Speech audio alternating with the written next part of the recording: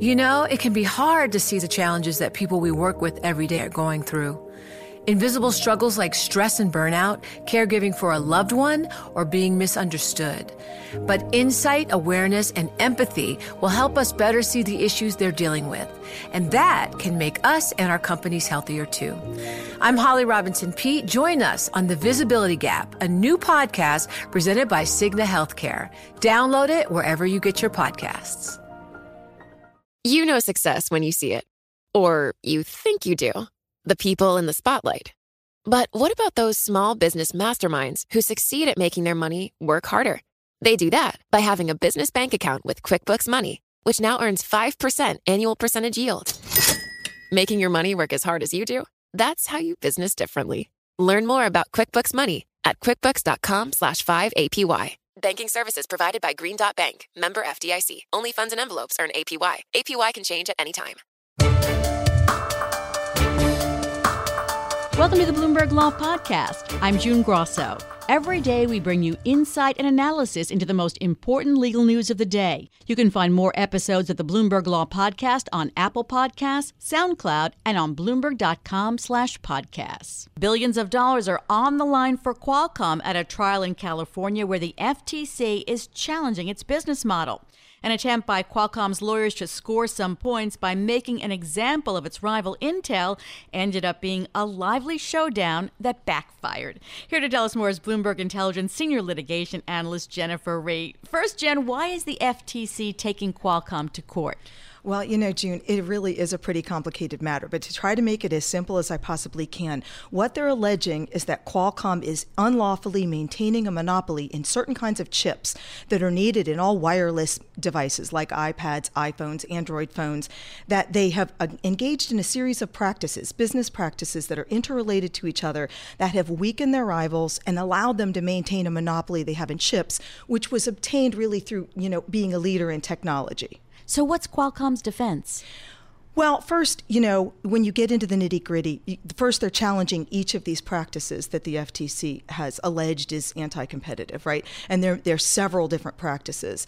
And what they're saying here is that they're illegally using a monopoly position. And in the antitrust world, what the FTC has to do is show that the anti-competitive or harmful effects from this conduct outweigh any kind of legitimate pro-competitive business reasons there could be for the conduct. So, of course, what Qualcomm is doing is walking through these various business practices and explaining the reason for the practice and why it was legitimate and why they needed to undertake it. Because if they can show that they had this legitimate reason and that it outweighs this alleged harm, which it's even questionable whether there is harm, the FTC may have trouble getting to a place where the judge says they've actually violated antitrust laws, even if the practices seem superficially unfair.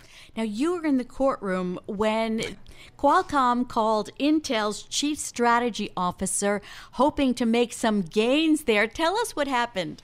Right. Well, the FTC called Intel's strategy officer because obviously Intel is a rival to Qualcomm. They also make chips that go into these wireless devices.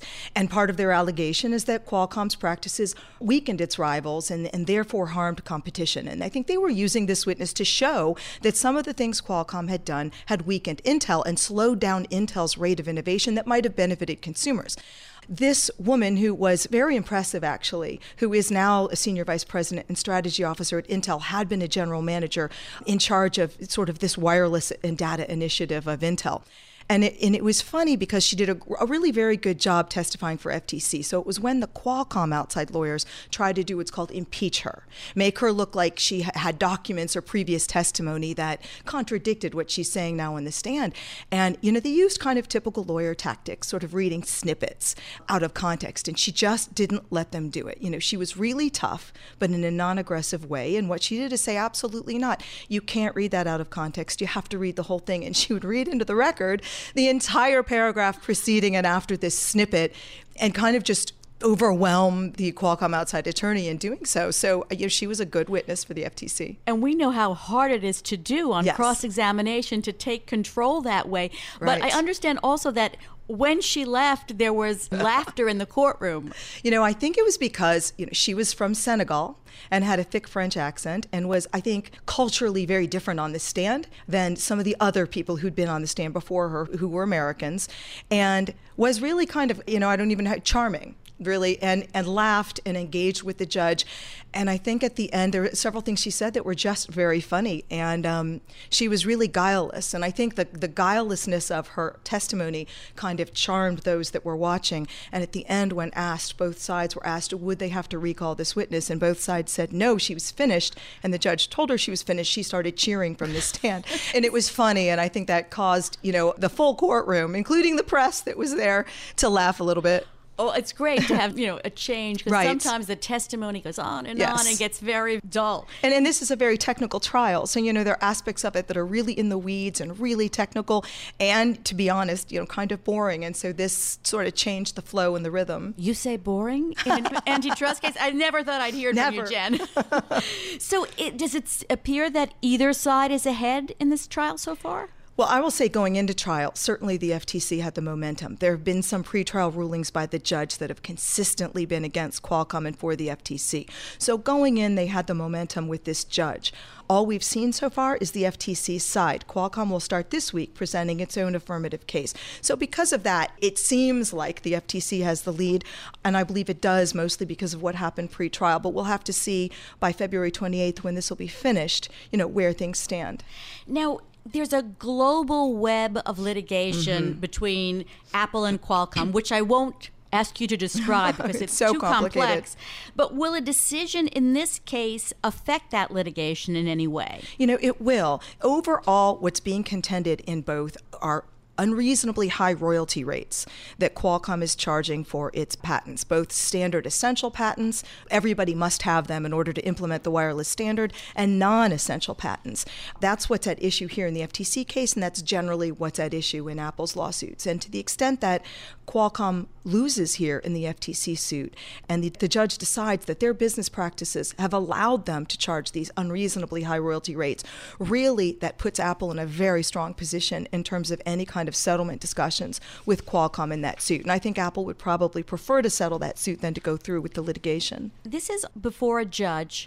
Are most of these antitrust trials before judges? Because I know that the Time Warner one was as well. Yeah, almost always. Now, particularly the merger cases like Time Warner are in front of a judge and not a jury. It's pretty complex, and the economic aspects are very complex. All right. Well, you made it easy for us, Jen. As always, thanks so much. Thank you. That's Jennifer Rie. She's Bloomberg Intelligence Senior Litigation Analyst. Thanks for listening to the Bloomberg Law Podcast. You can subscribe and listen to the show on Apple Podcasts, SoundCloud, and on Bloomberg.com/podcast. I'm June Grosso. This is Bloomberg.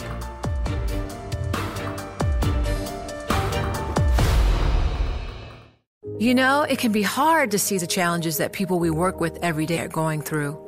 Invisible struggles like stress and burnout, caregiving for a loved one, or being misunderstood.